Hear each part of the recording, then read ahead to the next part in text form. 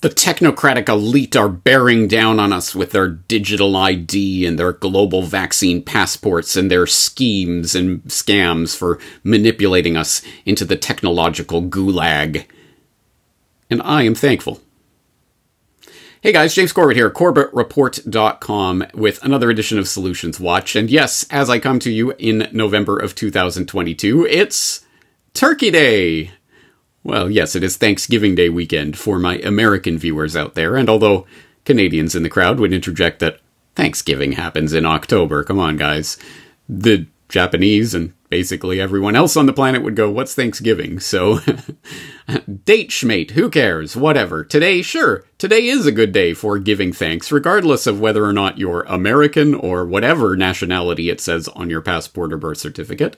In fact, any day could be a good day for giving thanks. Why not next Thursday, 3 months from now, January 30th, June 17th, whatever.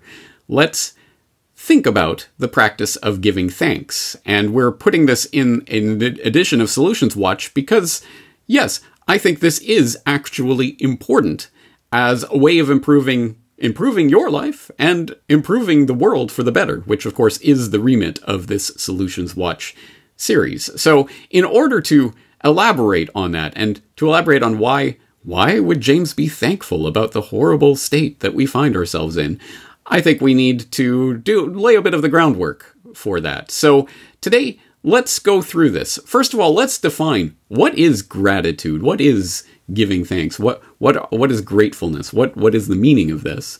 Why is it important? And then, if it is important, then how do we actually manifest this in our life? How do we cultivate or foster a state of gratitude? So let's start with that definition of gratitude, which I think is important to lay down and has been, obviously. It's a phrase that could be defined in many different ways by many different people in different contexts, and it has a slightly different meaning for, I think, each individual. But for the purposes of today, let's take a page from the book, literally, of one of the foremost scholars of gratitude in the scientific literature. His name is Dr. Robert Emmons, and he has been researching gratitude for decades now. More on him in a moment, but he tends to define gratitude in two parts. The first part is that gratitude involves an acknowledgement of the good things in the world. And we could leave it at that, although I think for the purposes of the explanation here in Solutions Watch at the Corbett Report, maybe we could expand that to really include the gratitude is an acknowledgement of the beauty, the awe, the wonderful things that exist in this world and in our lives that are worth fighting for.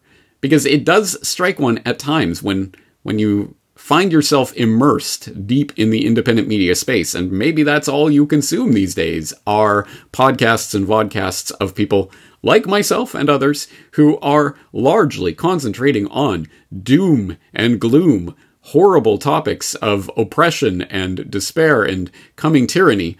It does make you wonder at times, why are these people, why do they even care? Why don't they just curl up in a corner and die of self-pity?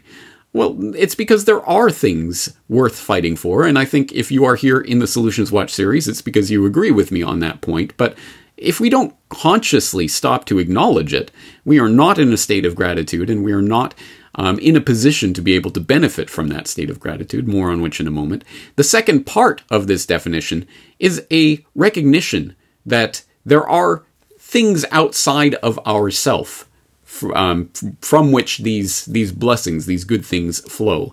And obviously, I mean, on a daily basis, I would hope we are giving thanks, literally saying thank you to people in our lives who do things for us. That is the most obvious way to understand this. But on the broader sense, of course, there's society at writ large to which we can be thankful. But what does that mean? And then, well, even larger than that, obviously the spiritually inclined, the religious in nature, would put the focus of attention for gratitude on a spiritual, a divine being, God.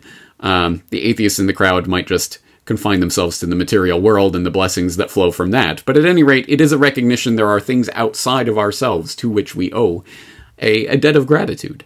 And it is in repaying that debt, paying it back or paying it forward, in which we can start to see some of the broader benefits to this, not just the benefits that we gain ourselves from the state of gratitude, but that will help to improve the world and perhaps have made the world better in various ways throughout the past. So let's start by defining, I think, picking the lowest hanging fruit on this tree. Are there definable, material, tangible benefits that we can point to the act of thanksgiving, to being in a state of gratitude? And the answer is a resounding yes. Absolutely there is.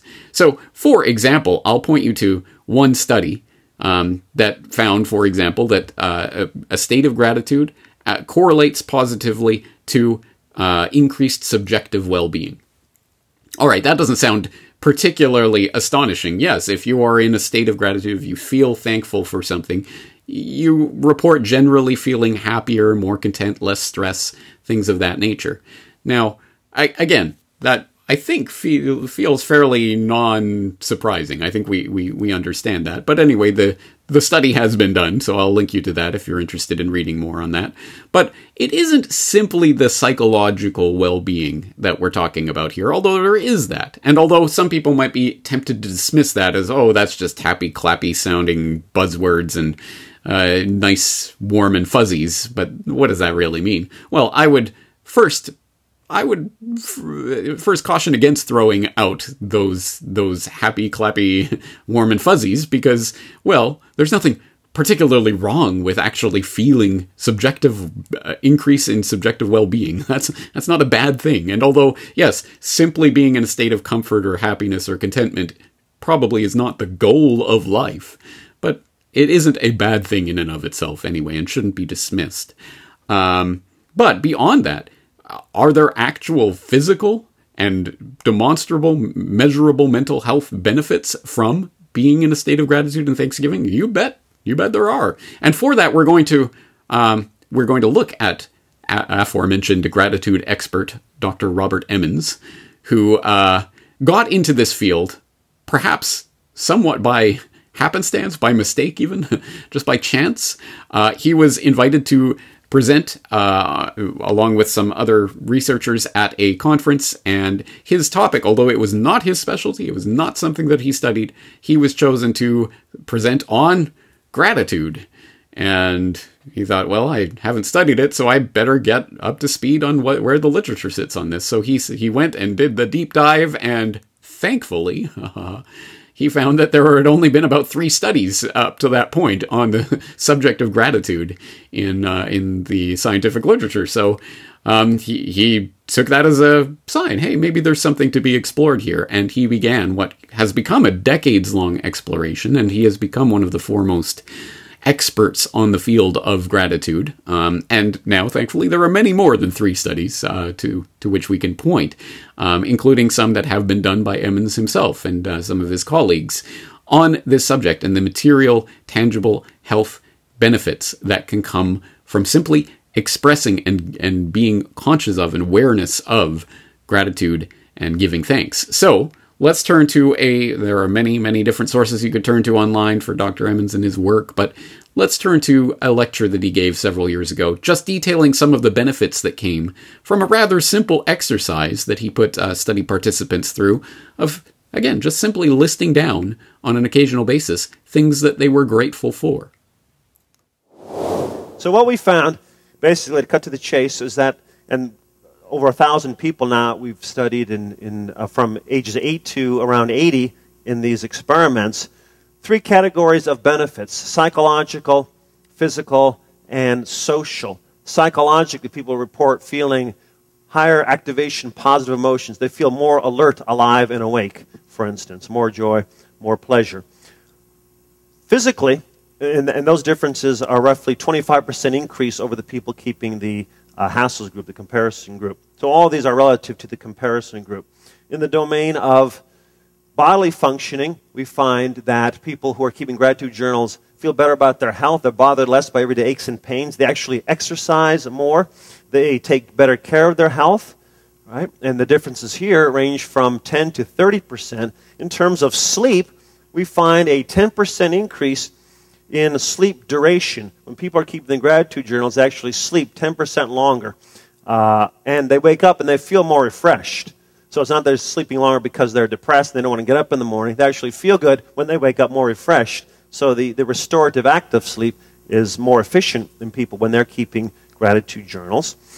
And the third domain is social relationships. And this is one where we're really expected to find something because, after all, gratitude is, in fact, a social emotion. It's been referred to as a relationship-strengthening emotion because it involves perceptions of being supported and affirmed by other people. They provide a benefit for us that changes the nature of the relationship now between the individuals. And, in fact, when people are keeping these journals, they're more sensitive to situations in which they themselves can become helpful, outgoing, altruistic, pro-social, generous, compassionate, and so on. Less lonely, less isolated. So more positive social behaviors, fewer destructive social behaviors, keeping gratitude journals. So a variety of benefits in a variety of domains by keeping these journals that we've replicated now, starting with initially with college students, but then replicating with people with a chronic physical disease, with students, young individuals in the domain of health that talked about that. There's one study that found that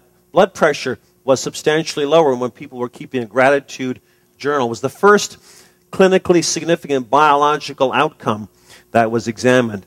That is substantially, I think, by 10 to 15% reduced systolic blood pressure when people were keeping a gratitude journal, and reduced hostility, which you know is a major risk factor for coronary heart disease. Once again, that's Robert Emmons, who, if you are interested in this subject, you will probably come across, and you should probably check out, at the very least, his books. For example, Thanks, How the Science of Gratitude Can Make You Happier. Probably worth your time and attention if you're interested in the subject. Suffice it to say, he has done some research on this, and although that talk was given in 2010, there has been quite a lot more that has been added to the literature on this subject in the past decade plus. For example, well, we could go back to 2008, a 2008 study that showed that gratitude predicted greater subjective sleep quality and sleep duration and less sleep latency and daytime dysfunction. There's the 2015 study of heart failure patients, which showed that gratitude was associated with better sleep, less depressed mood, less fatigue, and better self-efficacy to maintain cardiac function. Patients expressing more gratitude also had lower levels of inflammatory biomarkers, and efforts to increase gratitude may be a treatment for improving well-being in heart failure patients' lives and be of potential clinical value. There was a 2016 study that found a relationship between gratitude intervention and reduced blood pressure. There was a 2017 study that found a relationship between gratitude and hemoglobin A1C, which is an indicator of blood sugar control. There are quite a few. This is just a few that I'm listing here, but there are quite a few studies now that do list various health benefits. Some of them strong, and some of them weak, some of them finding no effect. So take it as the mixed bag that it is. This is not some magical elixir, but there are numerous studies that indicate various benefits that come from this. And you can take, for example, an overview of that type of information from an article like Is Gratitude Good for Your Health? These types of articles come out quite frequently and are fairly easy to find online and do a more or less effective job at summarizing or drawing together some of those sources and what they tend to indicate about what the literature is saying regarding the health benefits of gratitude. Take it for what that is worth. But if you want to continue down that particular line of thinking, what do I get out of this, James? Then you can take it to its cynical Machiavellian extreme and figure out that Thanksgiving is actually a wonderful way to manipulate people. Oh, that's right. This phenomenon has been given a name, and appropriately enough, that name is the Ben Franklin effect. Well, I kind of can't, I don't love all the so-called founding fathers equally, but I think maybe I'm sort of you might call a Francophile. I like Franklin. All right. Well, how does he tie into gratitude? All right. So this is a principle known as the Ben Franklin effect. The Ben Franklin effect. And here's a very simple version of it. you're more likely to do a favor for me if you've already done me a favor in the past. It's named after a story Benjamin Franklin tells in his autobiography about how when he was serving as a clerk in the Pennsylvania General Assembly, and this was before the American Revolution, this would be in the colonial administration of the mid-1730s, Franklin tells how one year a new member of the assembly shows up and makes this long speech against Franklin's candidacy for reappointment to the clerkship. So we've got like an anti-Franklinite in the assembly who's up there railing against Franklin. And Franklin evaluates this guy, and he judges that actually this guy would make a good ally in the future because he's likely to have a lot of influence, he's wealthy, he's well-educated, and he's got a lot of political talents. So Franklin wants to turn this enemy into a friend, but he also doesn't want to do anything humiliating or pay any, quote, pay any servile respect to him, which, you know, I admire Franklin for admitting that, like, petty resistance, right? Yeah. So he comes up with a plan to ingratiate himself to this guy, and he writes, describing it here, quote, "Having heard that he had in his library a certain very scarce and curious book, I wrote a note to him expressing my desire of perusing that book and requesting he would do me the favor of lending it to me for a few days. He sent it immediately, and I returned it in about a week with another note expressing strongly my sense of the favor. When we next met in the house, he spoke to me, which he had never done before, and with great civility, and he ever after manifested a readiness to serve me on all occasions, so that we became great friends, and our friendship continued to his death. This is another instance of the truth of an old maxim I had learned, which says, 'He that has once done you a kindness will be more ready to do you another than he whom you yourself have obliged.' And it shows how much more profitable it is to prudently remove than to resent, return, and continue inimical proceedings." And that, of course, that certain very scarce and curious book was, of course, the Necronomicon. I think so. It's how Franklin learned the electrostatic secrets of Azazoth. So Franklin's observation can be generalized. If you want to make somebody like you, to make them treat you better, get them to do you a small favor. After somebody does you a small favor, their feelings about you become more amicable, and they become more likely to treat you better in other ways. The Ben Franklin effect. That was the Stuff to Blow Your Mind podcast, and this being the Corbett Report, let me interject some reality in that Benjamin Franklin love fest. You'll forgive me if I reserve my veneration for Benjamin Franklin, the Grand Master of Masons of Pennsylvania, who published the first Masonic text in America, who was a member of the Hellfire Club, and who, by the way, in 1998, when his old London house's basement was dug up, they found the bones, 1,200 bones from 15 different bodies, including that of 6 children. So, you know, I have my reservations about Ben Franklin, but as I say, perhaps it's appropriately named that such a Machiavellian take on gratitude and giving thanks would be named the Ben Franklin effect, because the usual takeaway from that is that asking someone for a favor is enough to make them not only feel strangely indebted to you, but to continue to do favors for you. But actually, I think part of that story that I think is operative and is important is that he took the time to thank and acknowledge and thank that person for the loan of that book. And then that they found that relations with that person greatly improved. So I think there is that element of gratitude and thanksgiving that, well, at any rate, it does have an effect in making yourself more likable to other people. But again, I don't think, I would hope, at any rate, that people are not going into Solutions Watch looking, what can I get out of this? And how can I manipulate people with this knowledge? If you are, I would say you're not my type of person, and you can be in my audience, but you're not welcome here. But in the broader sense, I think there is an important sense in which we can look at what gratitude gives us, not necessarily personally, although, as I say, there are numerous material and measurable benefits to gratitude, but on a more intangible and broader scale. As I have stressed many times in the past and will continue to stress, the act of building community is probably the core of all of these solutions and their implementation, because any solution sounds great and may work for you in your particular context and a particular situation on a particular day, but it's hardly going to change the world if that's where it remains. It has to build up into and scale up into a community-wide context, at the very least, because as is becoming more apparent as we plunge further and further into the hellscape of the past few years, yes, community is going to be the thing in which we either survive and thrive or we drown, but for lack of community. And I think so building community is an incredibly important part of this entire endeavor.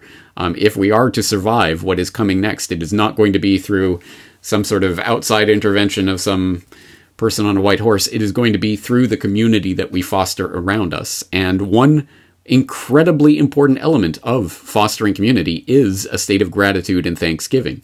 That people commit acts of generosity to others without, hopefully, the expectation of reward, but it is the natural gratitude that most properly wired human beings feel towards those who have done them kindness that then fosters a sense of a debt of gratitude, which is then repaid. Again, not necessarily even to the specific person who did that specific thing to you, but to the community generally or to someone else. To the extent that positive actions foster a feeling that we should do positive actions in the world, then obviously I think that is something that is to our benefit collectively.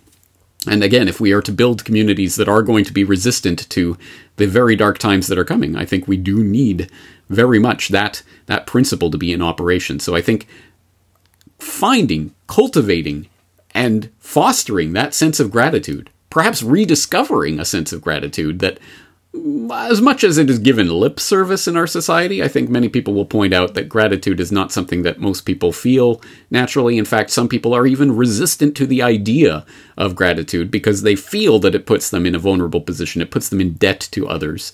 I'll be beholden to no man, as Anne Spundren would say. So I think we have to overcome that and understand that the state of gratitude is something to be fostered.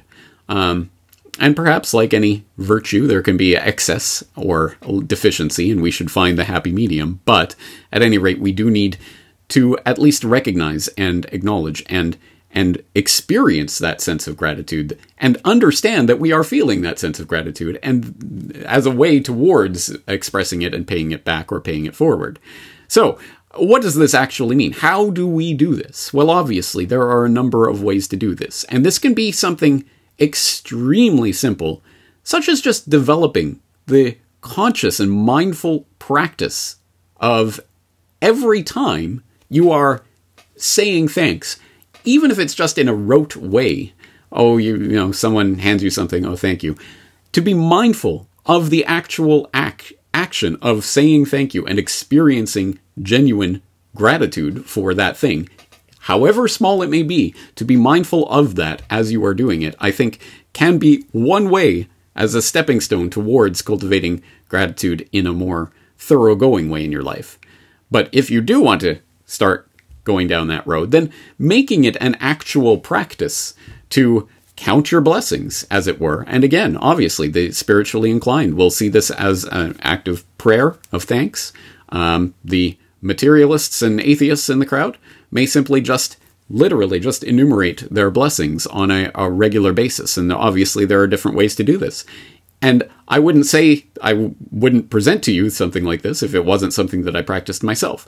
Over the course of the past year, I have developed the habit, the practice of, not every night certainly, but often, at the end of the day, as I'm putting my kids to bed, I will take the time to count our blessings and give thanks for things that are absolutely, things that are great and wonderful, and things that are obvious that we should be thankful for, and even things that it is not at all obvious we should be thankful for. So, for example, if I step on some Lego as I'm going to turn off the light, as we're winding down for the night, I will work that into the Thanksgiving. Oh, I want to give thanks for the Lego that stubs our toes or hurts our feet. It's something that we enjoy and that we love. And it's just small acts like that, of course, elicit even laughter from my kids. Oh, he's giving thanks for the Lego that hurt his foot or the chair that stubbed his toe. But it does help to recontextualize. Even the pain or the bad things that we feel are part of a more intricate web of grace and wonder that is surrounding us, and things that we should be genuinely thankful for. And hopefully it positions us in a way that we can better appreciate that. And some small indication of that may be that I ask my children, is there anything you'd like to say? Are you thankful for anything? And the other night, my boy came out with, I'm thankful for all the people out there that help us.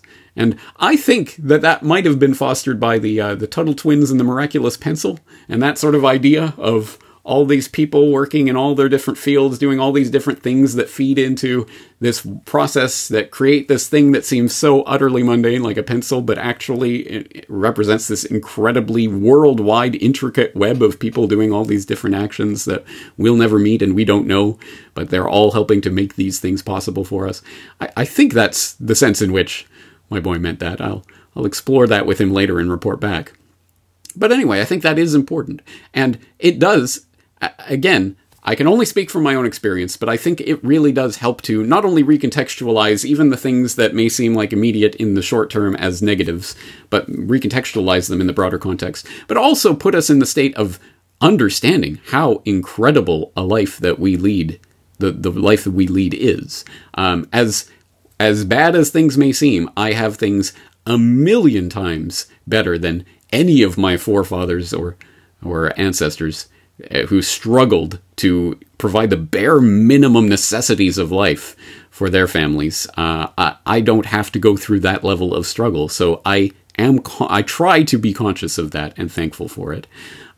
So simply, again, some act of counting blessings can be helpful in that, and giving a thanks or a prayer or whatever way that you can express that. That could be more formalized, for example, in the idea of a gratitude journal. And there are many ways to do this. And obviously you could literally just write down once a week, even just a few things that you are thankful for. It doesn't have to be some elaborate practice. There can be more elaborate practices. There are gratitude journals that are actually published that have different exercises and things and ask questions to prompt you along certain ways. There's something called thanks4.org, THNX4.org, which acts as a gratitude nudge. They even use the word nudge, nudges you to say thanks and add things to your gratitude journal and what have you. So there are different ways to do that if you need prompts, but again, it can be a very simple practice. Perhaps a more interesting experiment would be the gratitude letter. And you can, again, there are many different ways of doing this, but one example that I'll link in the show notes is a very simple set of instructions about how to do a gratitude letter. Basically, you're going to thank someone in your life for something that they have done for you. So it says, call to mind someone who did something for you for which you are extremely grateful, but to whom you never expressed your deep gratitude. This could be a relative, friend, teacher, or colleague. Try to pick someone who is still alive and could meet you face to face in the next week. It may be most helpful to select a person or act that you haven't thought about for a while, something that isn't always on your mind. Now write a letter to one of these people, guided by the following steps. Write as though you're addressing the person directly, dear so-and-so. Don't worry about grammar or spelling. Describe in specific terms what this person did, why you are grateful to this person, and how this person's behavior affected your life. Try to be as concrete as possible. Describe what you are doing in your life now and how you often remember their efforts. Try to keep your letter to roughly one page, around 300 words. Next, you should try, if at all possible, to deliver your letter in person following these steps. Plan a visit with the recipient. When you meet, let the person know that you're grateful to them and would like to read a letter expressing your gratitude. Take your time reading the letter. After you've read the letter, be receptive to the reaction and discuss your feelings together. And remember to give the letter to the person when you leave. So, again, it seems like a simple exercise, but it can be quite transformative. And in fact, as part of the studies that have gone on, there have been studies about reactions, not rejection letters, gratitude letters, but also experiencing the reaction of that and noting that when people give letters of gratitude, they often vastly underestimate how they will be received and how strongly they will be received by the people who receive those things. So it can be quite a transformative process. Now, as always, again, this is Solutions Watch, and absolutely everything that I talk about may or may not be for you, and it may or may not work in certain contexts and in certain ways, and whatever works for you is obviously going to be what you should be doing. So, and that is different for every person. So, for example, research by Sonia Lubomirsky at UC Riverside has shown that people, on average, people who counted their blessings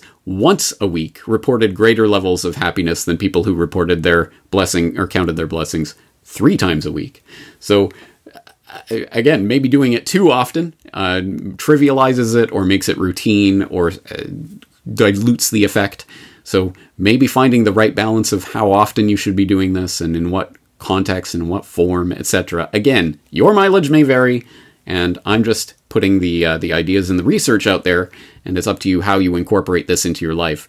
But one thing that I would like to sort of bring this back towards is the fact that it can be quite easy to be grateful for and thankful for, and to simply list the things in your life that are good, that make you feel good, that are great, that are the obvious blessings. Or, again, even on the trivial side of things, when someone does something nice for you, it's easy to say thank you. And if we're not being mindful of that practice, then it just becomes words, and it means nothing. Not to us, not to the other person. But when embedded in an actual practice that we're cultivating and fostering and being mindful of, this is a moment of me to express appreciation for something, it can be more meaningful. But as I say, it's rather easy when something good happens. Thank you, yay. And that's good. But how about being thankful and being grateful, even in times of adversity, even in the face of bad things that are happening? Let's go back to what I opened with today. Things are terrible. You know that. You're here in the Corbett Report. You know all about these horrible things that are happening. The growing biosecurity tyranny, the global vaccine passports that are going to tie into digital IDs that'll be used to control your movements in the technocratic control grid that's eventually going to start engineering you down to the genome, DNA, gene editing technology, and all of these horrible things that the technocrats trying to control your life. But I am thankful. Why?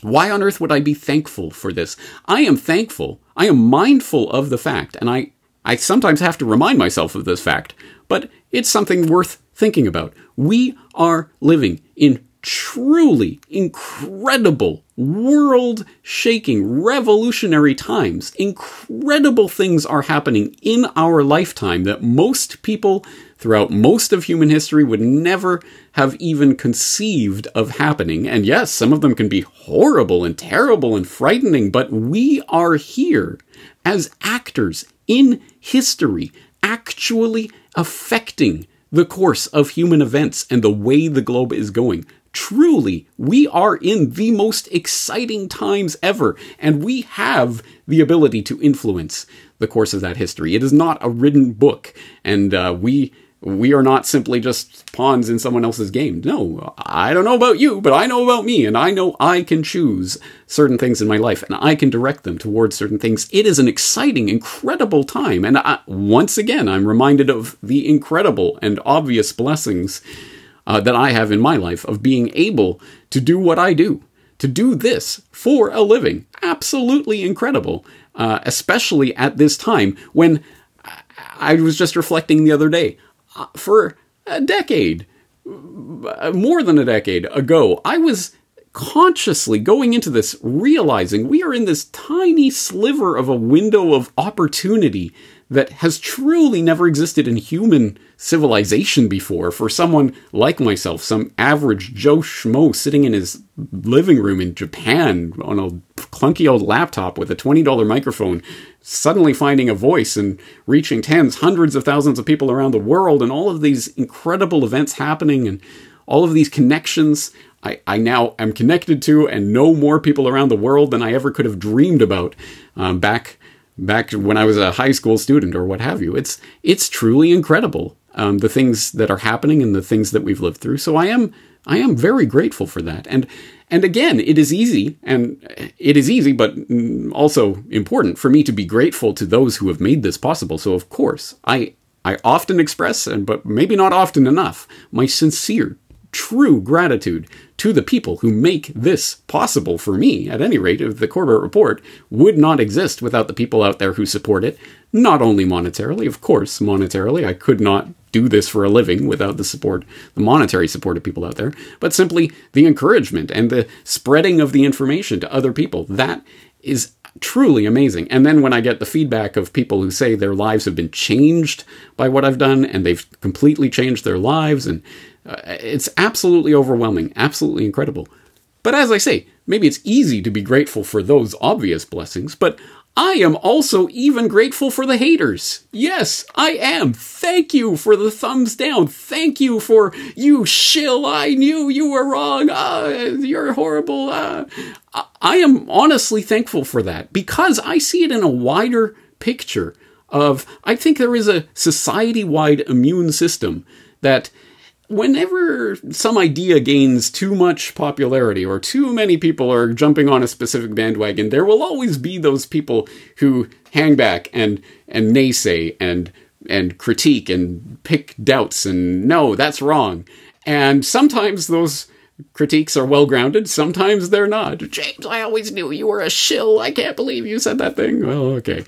But honestly, the act of critiquing and nitpicking and being against whatever other people are for, I'm glad that societal immune system exists, because I think that is an important part of the human spirit that ultimately means there will never be that one Pied Piper event that leads everyone off the cliff. There will always be those people holding back and staying on the fringes, and I think that's important. So I see even the haters of myself who are wrong. I'm not a shill. But at any rate, I see the sort of grander societal nature of the way this operates and how people can fulfill certain roles that they don't even understand that they're fulfilling.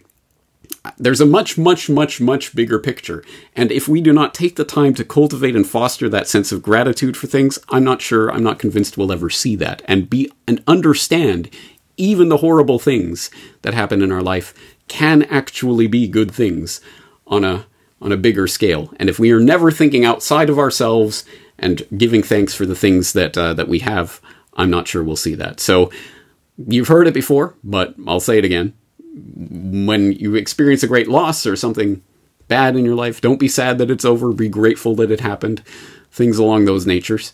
Again, they become trivialized and become Hallmark greeting card type phrases, but they have real meaning. So we can choose to look at the pain and the suffering and the tyranny and the horrible things and despair and, oh no, rip your hair out if you happen to have hair and be in self-pity about it. Or we can look at the world and see the wonder and the beauty and the bigger picture of incredible things and embrace that and foster that and direct ourselves towards that. And that is truly the spirit of Solutions Watch. Contentment and resentment are choices that we make. Choose contentment. And obviously there are some asterisks that go along with that and what the real goal is here. But I think I've said enough for today. At any rate, there will be some links in the show notes if you want to start pursuing this topic more on your own time. But today I will leave you not with the words of James Corbett, with the words of some other thinkers who have articulated this probably better than I in various ways. First, Ben Stein, why not, with a pithy quote that is perhaps meaningful. He said once when asked, how do I want to get rich? How do I get rich? And Ben Stein reportedly responded, I cannot tell you anything that in a few minutes will tell you how to be rich, but I can tell you how to feel rich, which is far better, let me tell you firsthand, than being rich. Be grateful. It is the only totally reliable get-rich-quick scheme.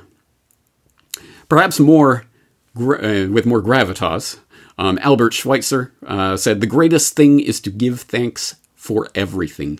He who has learned this knows what it means to live. He has penetrated the whole mystery of life, giving thanks for everything. And we'll end with a quote from Epicurus. Do not spoil what you have by desiring what you have not. Remember that what you now have was once among the things you only hoped for. Happy Thanksgiving, everyone. James Corbett, CorbettReport.com.